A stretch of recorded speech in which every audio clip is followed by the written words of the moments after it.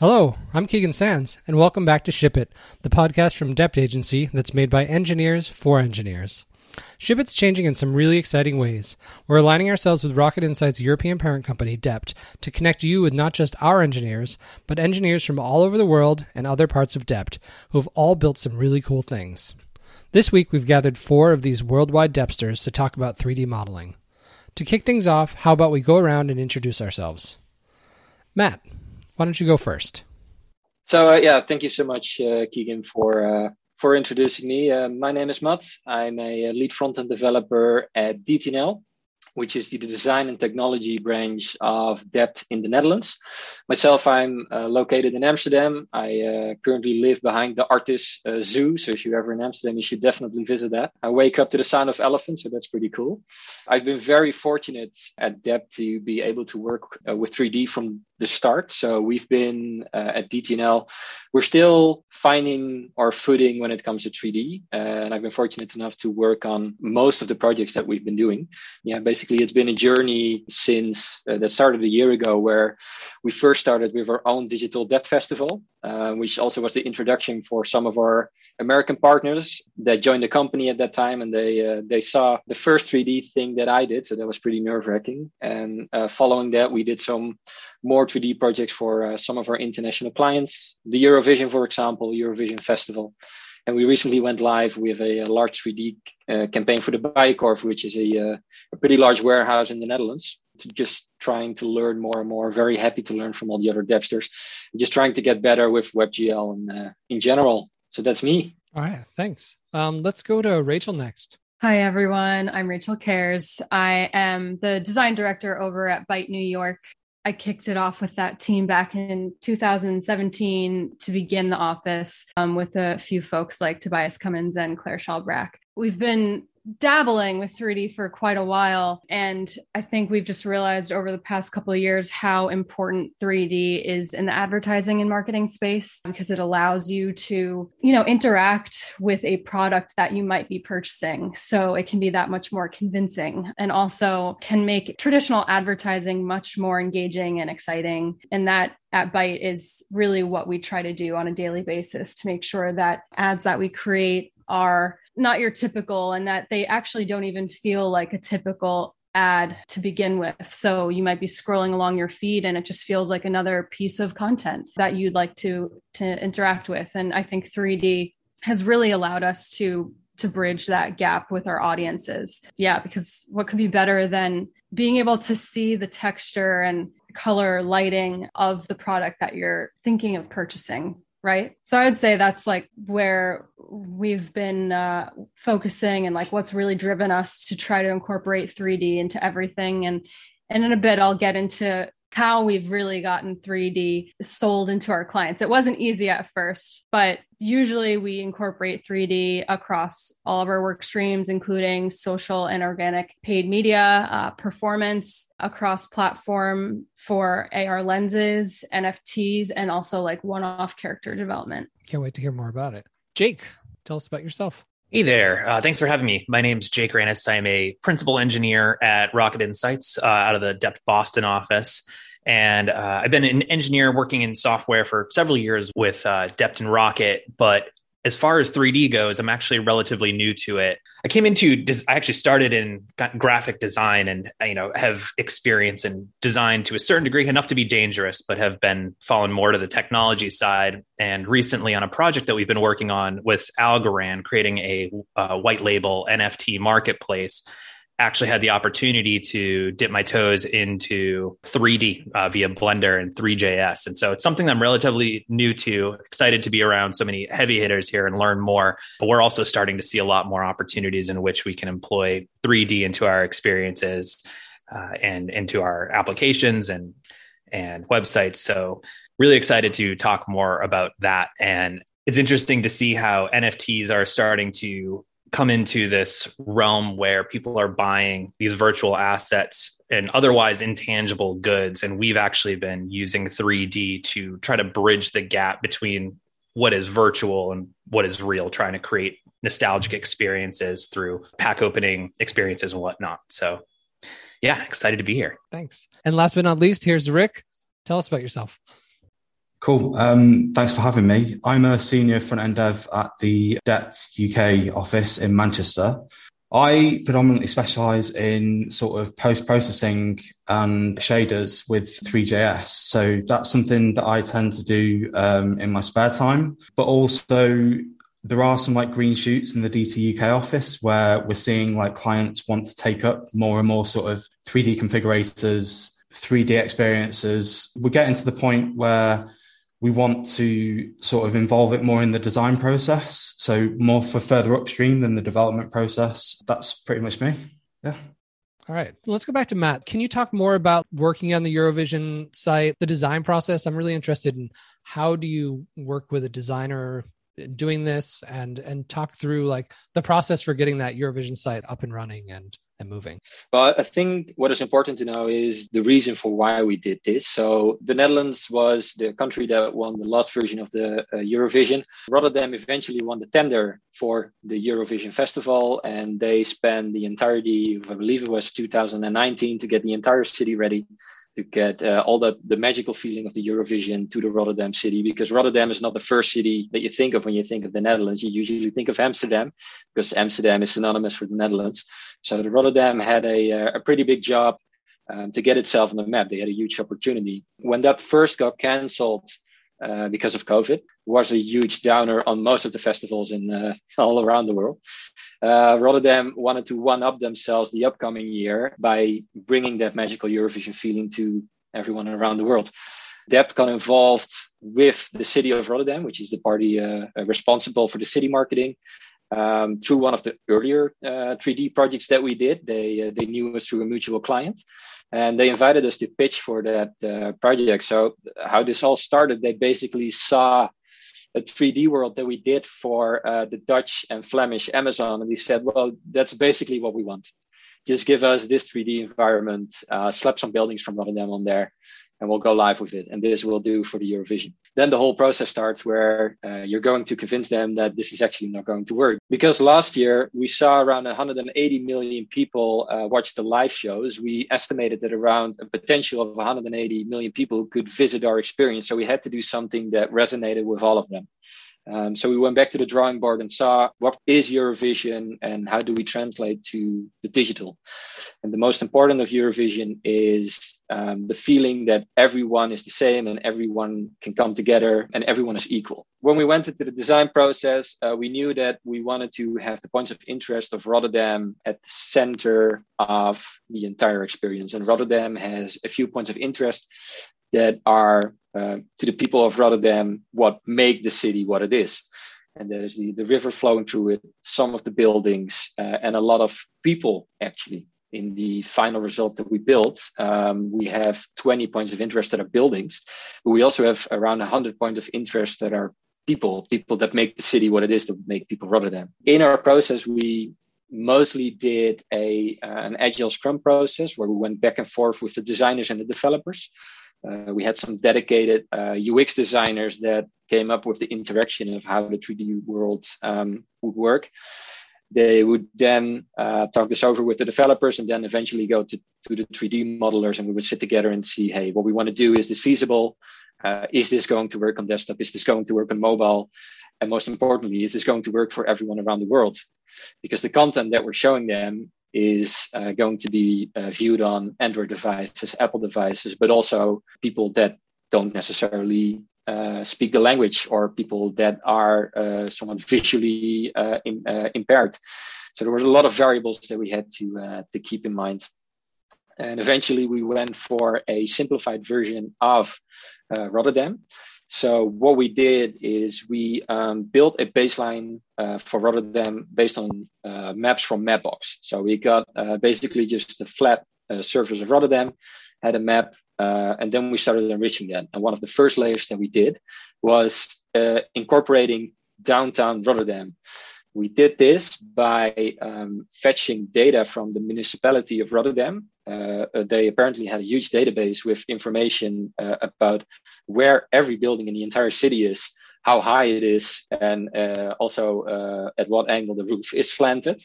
So we had this huge data set of JSON that we loaded into our 3D canvas. And this was actually one of the main pain points of getting this into the WebGL, because we initially thought that we could use this JSON to generate a height map from it. We would create an image out of it, black and white image in Photoshop. We would throw it in the WebGL, and the white gets extruded. So we had this map, extruded the city, and it wouldn't run because it was too detailed. So we then had the problem of making the height map too detailed would crash the application, making it not detailed enough, would add jagged edges to all the buildings. So all the buildings would have jagged edges. So eventually, one of our developers, Adrian, who's a brilliant guy, came up with the idea, yeah, we're just going to build all the vectors ourselves. So what he did, he just created a huge for loop that looped over all this JSON, grabbed the coordinates, mapped them to the 3D scene, and basically just built little meshes for every building that somehow worked and was super performant. So we then had the Mapbox map, downtown Rotterdam, and then our 3D modeler started filling in all the more important 3D models of the city, which were either purchased models, because every model for the city is built by way more talented 3D artists that we could simply buy and implement in the city. We added our animations to it, and then all we had left to do was basically come up with an art style. Because in the process, the first thing that we did was basically made a huge proof of concept that kind of evolved into the final concept. So we had this whole 3D world, and then we had to figure out what actually the art style for this was going to be. We eventually went with a very light style where everything is very concrete-y. So it has a concrete texture, but all the buildings that are in there, all the points of interest are very detailed. So they're photorealistic, and all the most important parts in the experience is what jump out. So we then use this 3D world to incorporate all the different events that the city of Rotterdam had intended for the Eurovision Festival, because the 3D world that we created was running in parallel next to the live shows that were still on the television. But the city of Rotterdam organized talks. They planned 2 concerts where we had Afrojack, which is a world-renowned Dutch DJ. They put him on top of a bridge. When it opens, the entire surface of the road raises up. So they had Afrojack doing a DJ set on top of that bridge. And that is something that you would see in a live stream on our platform. So the entire platform had 2 purposes: showing all of these awesome events, all of these events that took place on Vimeo, that took place on YouTube, that took place during a 9-day lasting live stream, where the city of Rotterdam would have a production team ready 24/7 that would just be pushing out all these events, editing everything, looping it all. And all we had to do was just show it in the 3D world. So users that would go to that 3D world could do something besides looking around in the 3D city, but actually look at the live stream and see what the city is about. That is what the Rotterdam Festival was. And I could continue about some of the issues that we found, or maybe someone wants to ask something, or... It's not so much a question, more so a comment. I'm sure we can all share the struggle that we've had with file size and detail and texture that we would love to incorporate into these pieces. And I think that is something that is still being worked out for 3D, right? Like, we've made it so far, but there's a lot of progress to be made there, because we have these high aspirations to make it look quite honest. And that is like the goal for 3D, right? It's the only way that we'll be able to convince people to interact with it more so in the future in other ways, like metaverse. But yeah, I mean, with the jagged edges and everything, there's right now a compromise that we have to make per platform to see like how far we can push it. I know with like Snapchat and TikTok, it's so small. The file size is so small, yet we have these amazing programs like Redshift plugin for Cinema 4D that gives us these beautiful textures, and it's just so real looking. So it's painful to not be able to apply them just yet. But I think in our own ways, we're figuring out little workarounds, and that's the magic. It sounds like were you saying like Adrian was able to come up with that workaround from like taking this like gigantic height map and this gigantic JSON data set, and then actually create like a procedurally different meshes out of it. I'm curious, like with like Matt, you had kind of described this as like a proof of concept that kind of grew in fidelity, and then you later applied the art style. I imagine like this is kind of a unique treatment of like a 3D experience, but I guess it could also be argued that no two 3D experiences are the same. So like, is there a certain like process that you and the team take when you're ideating something like this? Does it always start out with the proof of concept with the art style and design coming later? Yes, it does. For these projects, we usually try to take more of a approach that a game studio would. In the Netherlands, we're usually working on larger commerce platforms or content platforms. And we try to apply the way that we do project management on the 3D campaigns as well. But that doesn't really work because there's, first of all, there's too much overhead.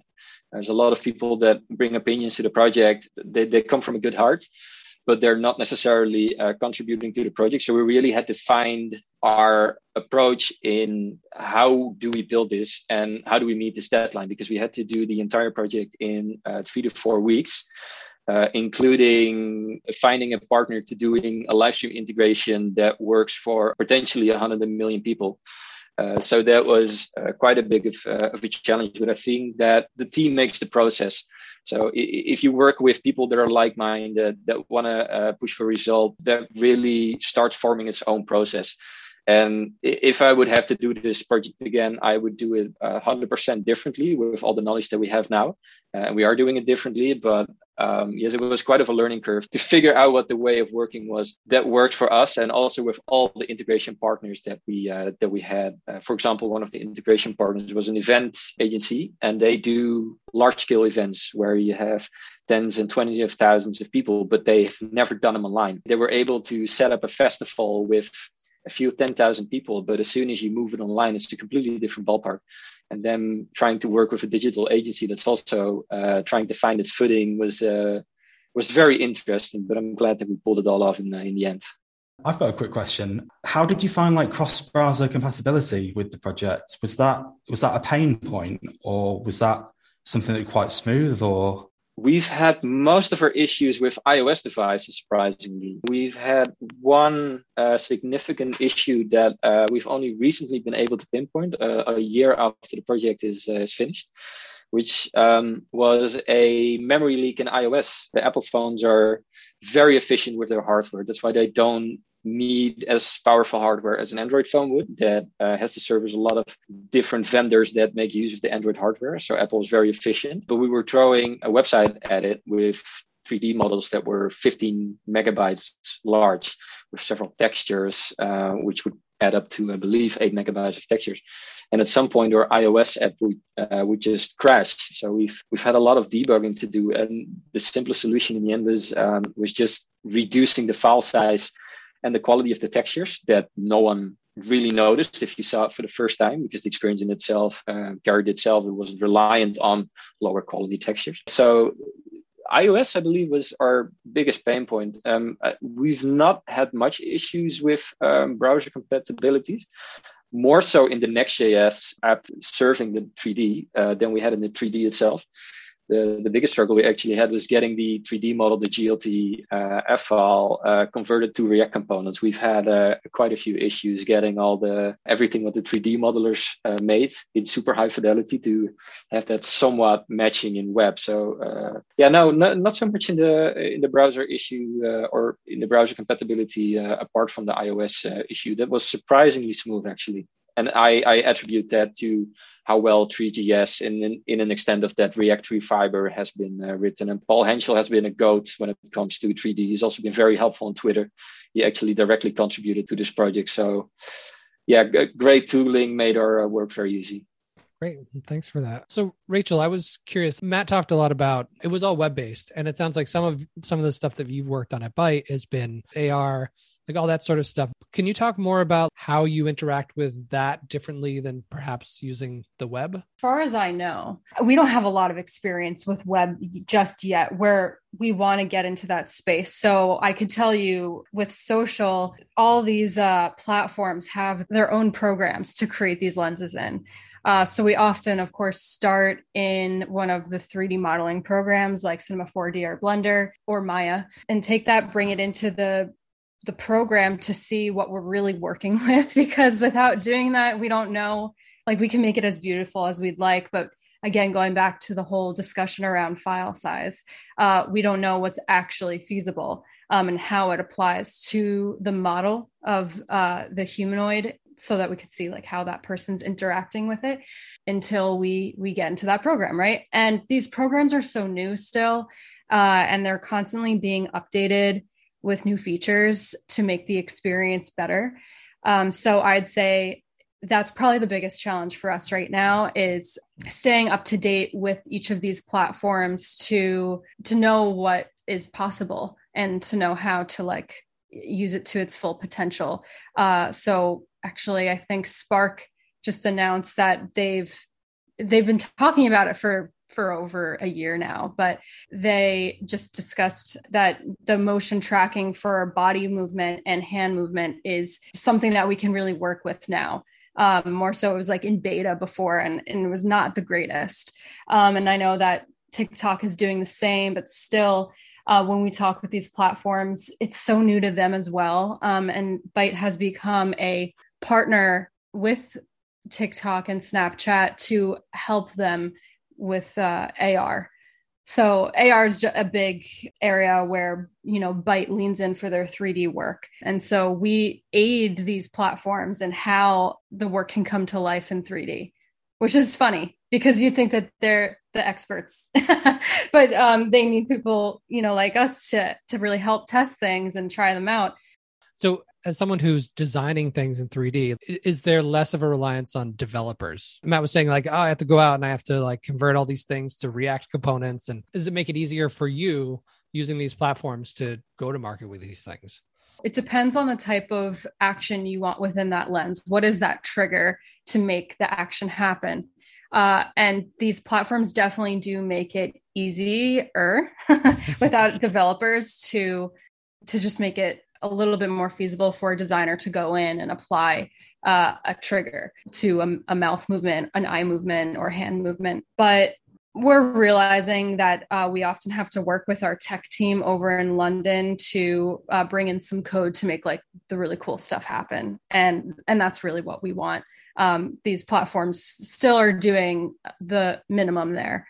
There's a lot to be worked out. So yeah, we definitely have to plus it up with our tech team over in London. So Rachel, if I can tie into that, so you're saying that Spark, for example, and all these platforms they're really embracing the 3D. So they're making use of it and they're incorporating as part of who they are and what they offer. Mm-hmm.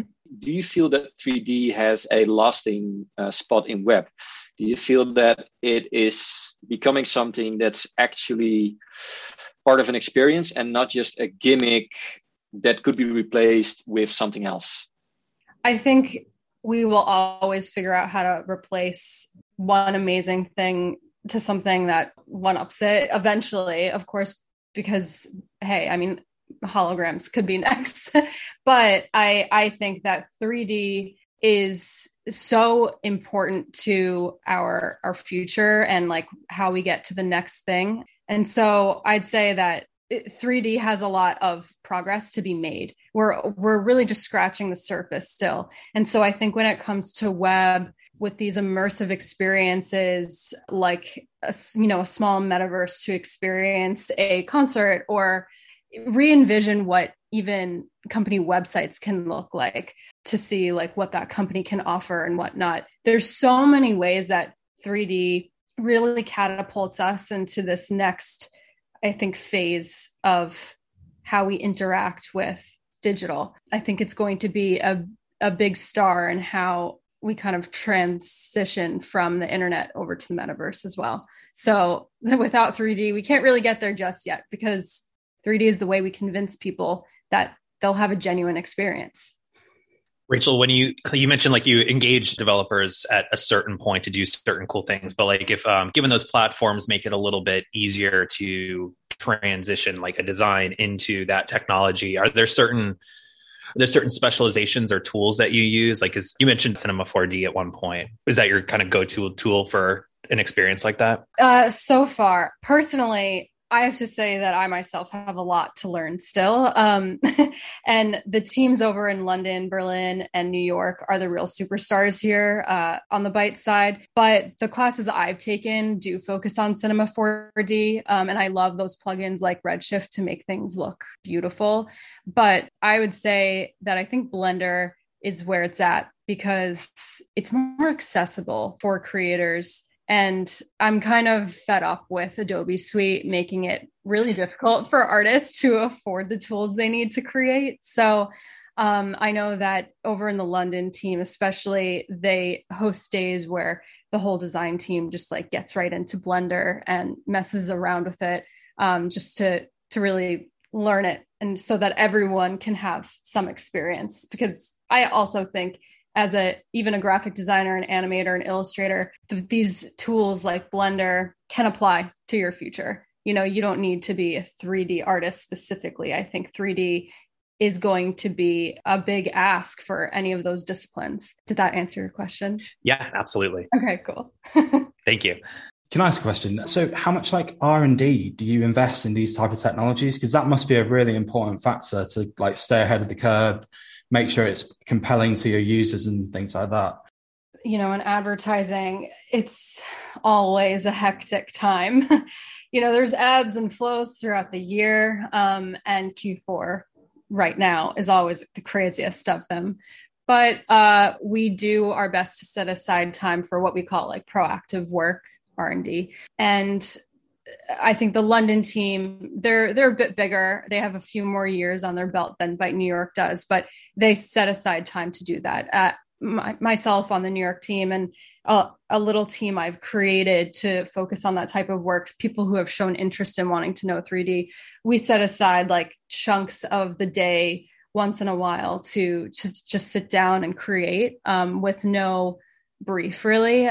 And I think that that's the best way to go about it. But we also look at all of our clients and pinpoint any weak spots and set aside some proactive time to consider how can 3D elevate their work and the audience's experience. So we do that as well. But I'd also say, I think like risk is the secret to 3D success so far at Byte. I'll never forget the way that we convinced Spotify to allow us to promote new music releases with AR. And specifically the experience when Kodak Black was coming out with Dying to Live. And at the time, there was a little video of him that went viral where he was dancing in his studio. And it was a very simple little dance. And it just felt serendipitous. We were like, this is big. This album is long awaited. And this video of him doing this little jig is blowing up right now. It would be a missed opportunity if we didn't try to recreate that in 3D and put it out there for a world lens for the release of his new album.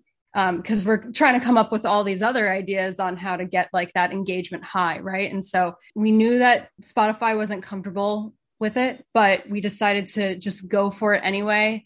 And so we did it for free and we did it in 3 days, and it gave us the momentum we needed to then like have this really wonderful relationship where we ended up creating many more lenses together. So yeah, sometimes it's just a little bit of risk, you know? Yeah, for sure. Like that's a cool story. And I saw the little AR thing. It was super cool. And that was the first that we did too. So scrappy at best, I would say. But it was it was something we were really proud of. And to me, it was kind of an indicator of like the beginning really of our 3D work. Cool. Rick, so you sent along a presentation of something that you had shown. And I think this risk is something that you were trying to kind of promote to folks that you work with, saying like, we really need to look into this. I did go through the WebGL Slack, and I saw when you had this breakthrough moment and you were like, I need to tell somebody. Can you talk about that specific thing that you did and touch on what you were trying to convince people of at Dept UK? And also, like, we've talked about how like the tech's not there yet. Can you talk about like your struggle and why it was so hard to figure out how to do the stuff that you did for that particular video? Sure, yeah. In DT UK, so the UK Depth office in Manchester, we do a lot of work with like e-commerce sites. And one of the things that I've been trying to do over the past I'd say months would be to try and raise awareness of what's actually possible. Because I think a lot of the time, in terms of WebGL and 3D on the web in particular, so for example, like configurators, other websites, like, so for example, there's a well-known website on B&Q in the UK that do like a paint configuration on a wall. And it's trying to raise awareness of like what's actually possible. And one of the ways that I did that was to work on like a side project. So it took 10 days, so it's not perfect, but it's all right. It was basically a car configurator, because the reason why I chose that was because I know that we have clients that work in the automotive industry, and that was a perfect opportunity to try and promote that with the clients, with people at Depth in the UK office. And in particular, the project that you're referring to, the sort of like mini car configurator, there were so many trials and tribulations with that, like late nights, like just getting so frustrated. One of the key breakthroughs was sort of chaining effect composers. So that's like basically doing a special effect on the web, on like WebGL. So originally I had volumetric lights, which I wanted to try and have like clouds and like simulate the light through the clouds, which I thought would be really cool for the intro sequence. You know what? It would have been amazing to have that, but like anything volumetric in WebGL is just intensive on the CPU and GPU. I had like a fallback plan of using like Bloom on the headlights to try and simulate the car light, and it seemed to work all right. It was not as good as the volumetric light, but obviously, yeah, it worked. In particular, like when you start, you can get to a situation where you delve into like Three.js and you realize like how far down the rabbit hole you can actually go. There's so many things you can do with it. Like, for example, clouds, which is another thing that I specialized in like earlier on in the year. I literally spent 4 weeks doing that and getting volumetric clouds working. I agree with the story that everything cool that you want to do in WebGL is just too heavy for the GPU. So yeah. Are there good resources out there for that? Like when you were struggling, because it's so niche, it's really hard to find like the people, or you can't just Google and it's in Stack Overflow because it's like so niche.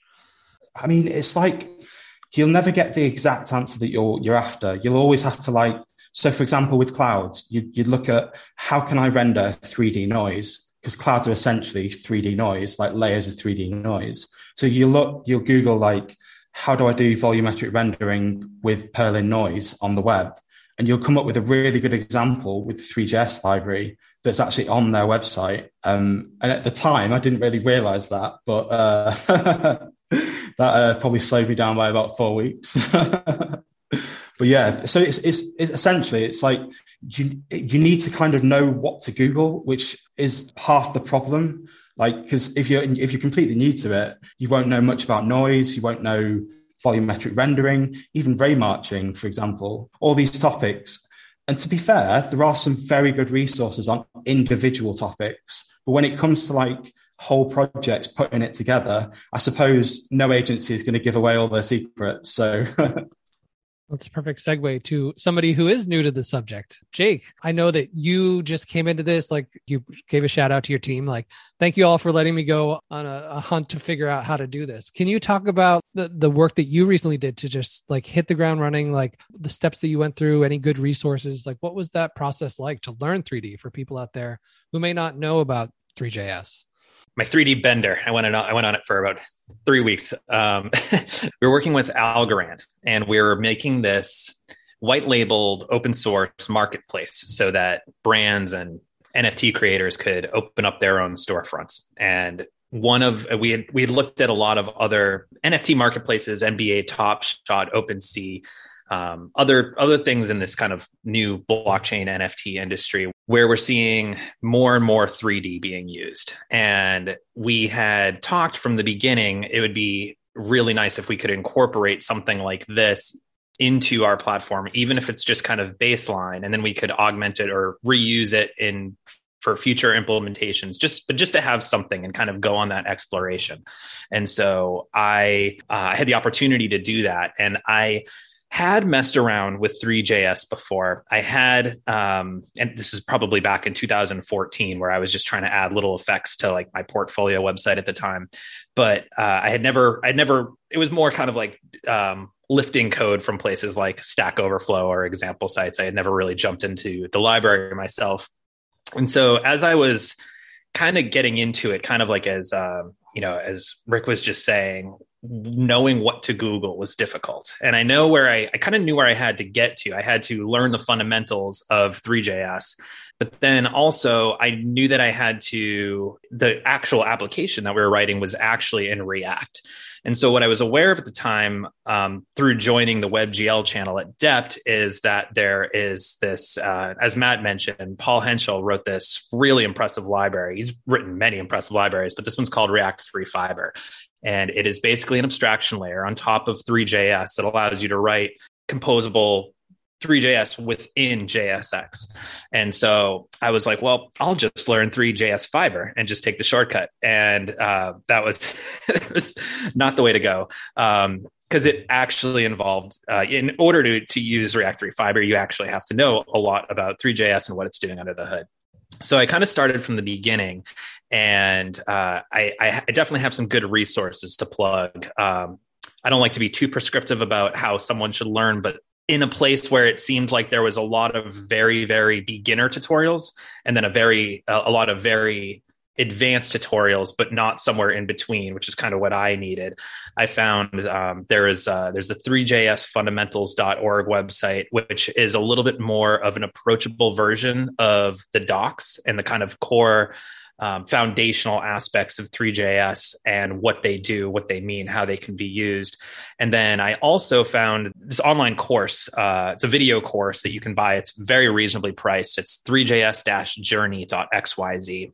And it is by Bruno Simon. And he basically takes you from the very, very beginning all the way through, it's a 40-hour plus course from the very, very beginning, Three.js building blocks all the way through shader language.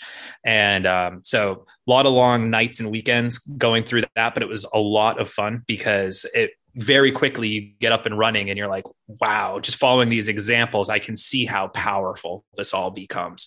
So I went down that path and within a week was making some really cool stuff and more importantly, actually understanding what I was doing to make that cool stuff. Eventually got to the point where I was like starting to read the Three.js documentation and follow this course. But then later on in that day, I would read the React 3 Fiber documentation. And then like one day I'd be like, that still doesn't quite make sense to me. And then it finally got to a point where every day I was reading that documentation more and more, and it was starting to kind of bridge the gap between the two. And I finally got to this point where I was like, I'm just going to kind of jump off and now go down the React 3 Fiber route and try to integrate whatever this pack experience that we were trying to build was going to be.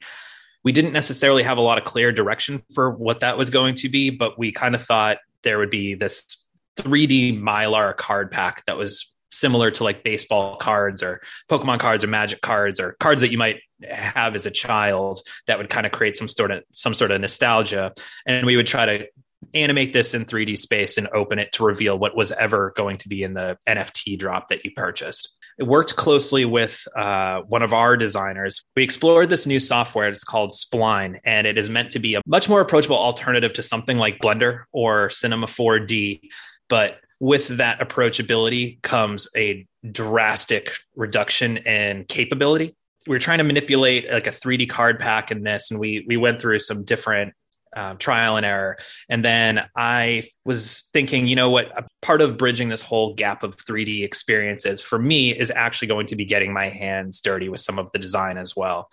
So I explored some Blender and Cinema 4D tutorials to the point where I was actually able to construct a pretty realistic looking Mylar card pack with perforations and bevels and extrusions, and then also apply like shiny Mylar textures. And so we got that into the experience, and it all ended up working. And it was funny. Rachel said something earlier about how like one of the success metrics, I'm paraphrasing a little bit, I apologize, but you were saying how like one of the biggest aspects of success was also risk. And like that was kind of how you approach this AR engagement with Spotify.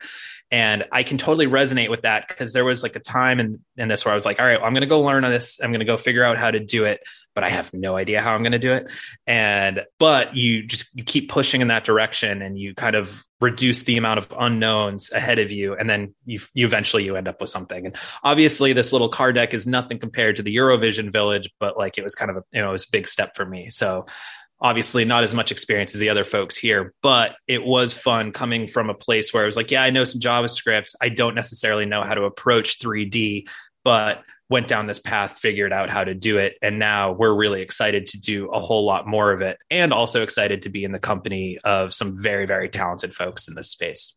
I don't know, Jake. It sounds like you have a lot of experience. You just learned it all quite quickly. I owe a lot of it to this online course and this documentation for sure. Send me the link. I absolutely will. There aren't many people in the field, so you're pretty high up in the chain already, just by nature of it being so niche. I'll take it. Jake, we've heard of WebGL and we've heard of the AR stuff. Like, what's your next step? Like, do you want to go deeper in web and learn more about Three.js, or are you more interested in like looking at these other technologies of throwing some AR into Snapchat? Great question. Yes. Yeah, I want to do it all, honestly. I think what I'm most excited about is figuring out how we can start to use these new capabilities that we have in the real world, whatever that might look like. If that's AR, then that's something we'll learn, something we'll do. If it's more 3D, that's something we can and have done and will continue to do more of. For me, this is just really exciting because it was a big departure from a lot of the code that I am traditionally used to writing, which is just kind of more software and application based. And I love doing all that too, but this was a whole new aspect of it. So I'll take whatever comes my way gladly. For final thought, what advice would you give to people aspiring to do this sort of thing, that want to get into the subject, want to learn about it? Let's start with Matt. What do you think? The best approach here is just starting. The WebGL is very difficult. The Three.js will be difficult. The React will be difficult. And the JavaScript will be difficult. And it seems like a mountainous task of stuff that you want to learn, but it's perfectly fine to not know everything from the start yet. If you look at Jake, who learned all of this through a course that only took him 40 hours, that for him was the starting point. So you just need one catalyst that throws you into this whole process. And for me, it was also the Three.js journey by Mr. Simons, whom you might know his portfolio from, with the little orange car driving around through all his projects. And he just started that from his passion. He was a teacher at the university somewhere in France, and he started this course because he believed that it was something that everyone could learn. So just keep grinding at it. Eventually it will click, and this will be something that is very easy eventually. But one tip I want to give everyone that I struggled with is keep your trigonometry and mathematics skills up to date. That is so true. So true. That's not encouraging at all. They kept throwing these things like Euler's formula and parables and Pythagoras theorem. And I was good at this in school, but I had to look everything up, how this worked again. So yeah, kids, stay in school and learn maths. Okay. Let's go to Rachel next. My one bit of advice I would give to aspiring 3D designers is to get a little weird with it, honestly, because 3D is the hottest medium right now. It's what everyone wants because it has this unique quality of being able to render an image that is so honest and realistic, with texture and lighting. But at the same time, the subject matter can be so abstracted and so otherworldly because you have the opportunity to manipulate and defy the odds of what we know to be realistic with 3D. That's in your court, that's in your control. And so what 3D allows is the unique opportunity to have that juxtaposition that I think only the 3D medium can offer, compared to 2D traditional animation and illustration. And I think that that's why you need to get a little weird with it, to stand out amongst your peers, because why create something expected when you can stand out by being quite unexpected? Great. Inspiring. Jake, do you have anything you want to add? Yeah, sure. I guess as someone who is a newcomer, I know that what I found to be most intimidating was seeing all of these incredible things that other folks have done. And I know that this is something that artists and musicians suffer from too, is that you're always trying to compare yourself to someone who's better. And I think it's really important to understand that it's not binary, that you are a 3D designer or developer, or you're not a 3D designer or developer. There's going to be a spectrum somewhere in between. And so I think it's really important to make sure that you're leveling yourself up and not comparing yourself to someone who is doing this a lot better than you, only because they've been doing it a lot longer, because everyone's going to have their own progression. Rick, final word. Any advice you can give for aspiring designers? From my perspective, in terms of like what I do in my spare time, like post-processing and shaders and things like that, I would specifically say there's some great tools out there. So like ShaderToy, GLSL, Bin, and these are things that you can like look at, play around with other people's code. So someone's done like an amazing effect, you can play around with it, see like what variables do, things like that. So that's like a super useful tool. And then I'm going to do a shameless plug here because I think it's a really cool tool. There's a application called ShaderEd, which actually lets you step through shader code and get values from the code. Now, anyone that knows about shaders, like that is like the golden goose. Like nowhere does that. So ShaderEd is definitely a tool. If you want to like step through and look at the values in shader code, do it. Great. All right. Thanks. This has been fantastic, everyone. I would love, I could go on for hours, like hearing you all speak. This has been such a great learning experience. So usually we end an episode of Ship It with some picks. I'll go first as an example. My pick for this episode is a video, Marcus Eater's Ultimate Ski Run. So it's winter in the Northern Hemisphere coming up. And if you are a skier and you want to get excited for the season, this is a great video. It's 10 minutes long. It's the skier worked on this video for a couple of years, and it's one long run. If you're not a skier, you should still check it out. Like, it's just amazing the things that this guy is able to do while going down the hill, and it's funny. It's got some great music. So check out that video. Let's go to Jake. Do you have a pick? Yeah, sure. So I put a YouTube channel that I discovered recently called Real Life Lore. I randomly discovered it, and this guy does these 5 to 10 minute videos on all sorts of interesting things from humanity, space travel, history, geography, all sorts of scientific what ifs, and just very, very fascinating visuals and very, very compelling arguments, not even really arguments, just like insane amounts of research that kind of bring some of these claims to light. And so just very interesting and very educational. Okay. Rachel, what do you got? Okay. So I was on Instagram, and Instagram ads are amazing. As we all know, I've purchased too many things over the last couple of years. But I got a really helpful one the other day for a device called Luna Display. And so for any Mac users out there, this might be really helpful. So I have a massive iMac desktop computer that I keep updated. And when I got my new laptop from work, I realized that I could no longer use the iMac as a second display, like as a monitor.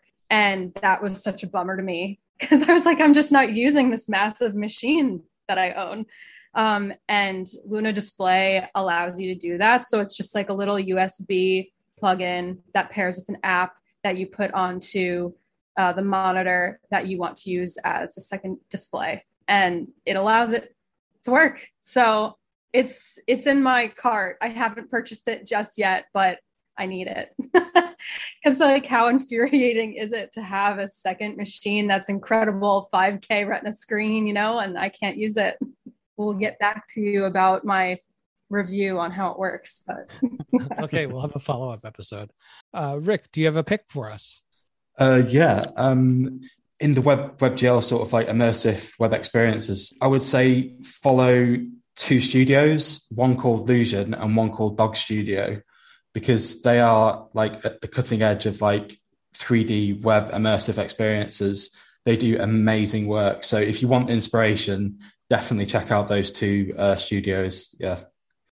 I can only attest to how good Dog Studio is. I'm a huge fan of their work, and I'll link them anywhere if someone talks about WebGL. I love what they're doing. Yeah. Cool. And the links for all this will be in the show notes. So if you have a podcast player, just scroll down and you can see a link and you can check out all these picks. All right. Last but not least, Matt, what do you have for a pick? So as a pick, I have someone who we mentioned already during the podcast, which is Bruno Simel. He made the 3GS journey, but what he also does, he streams on Twitch. So he will do live modeling in Blender and talk you through it on Twitch. So go sub to his Twitch channel. He's making some really cool 3D stuff for a video clip for Woodkid, which you might know as a French artist who makes incredible instrumental music. Bruno and Woodkid apparently are working on some secret project for the Olympics, which are going to be held in France. He's also doing the intro music, which is already on YouTube. So go check that out. He's an amazing 3D modeler, and Woodkid is an amazing artist. Cool. Check that out. Well, thank you all for taking the time out of your days. I know you're all very busy, and have a great day.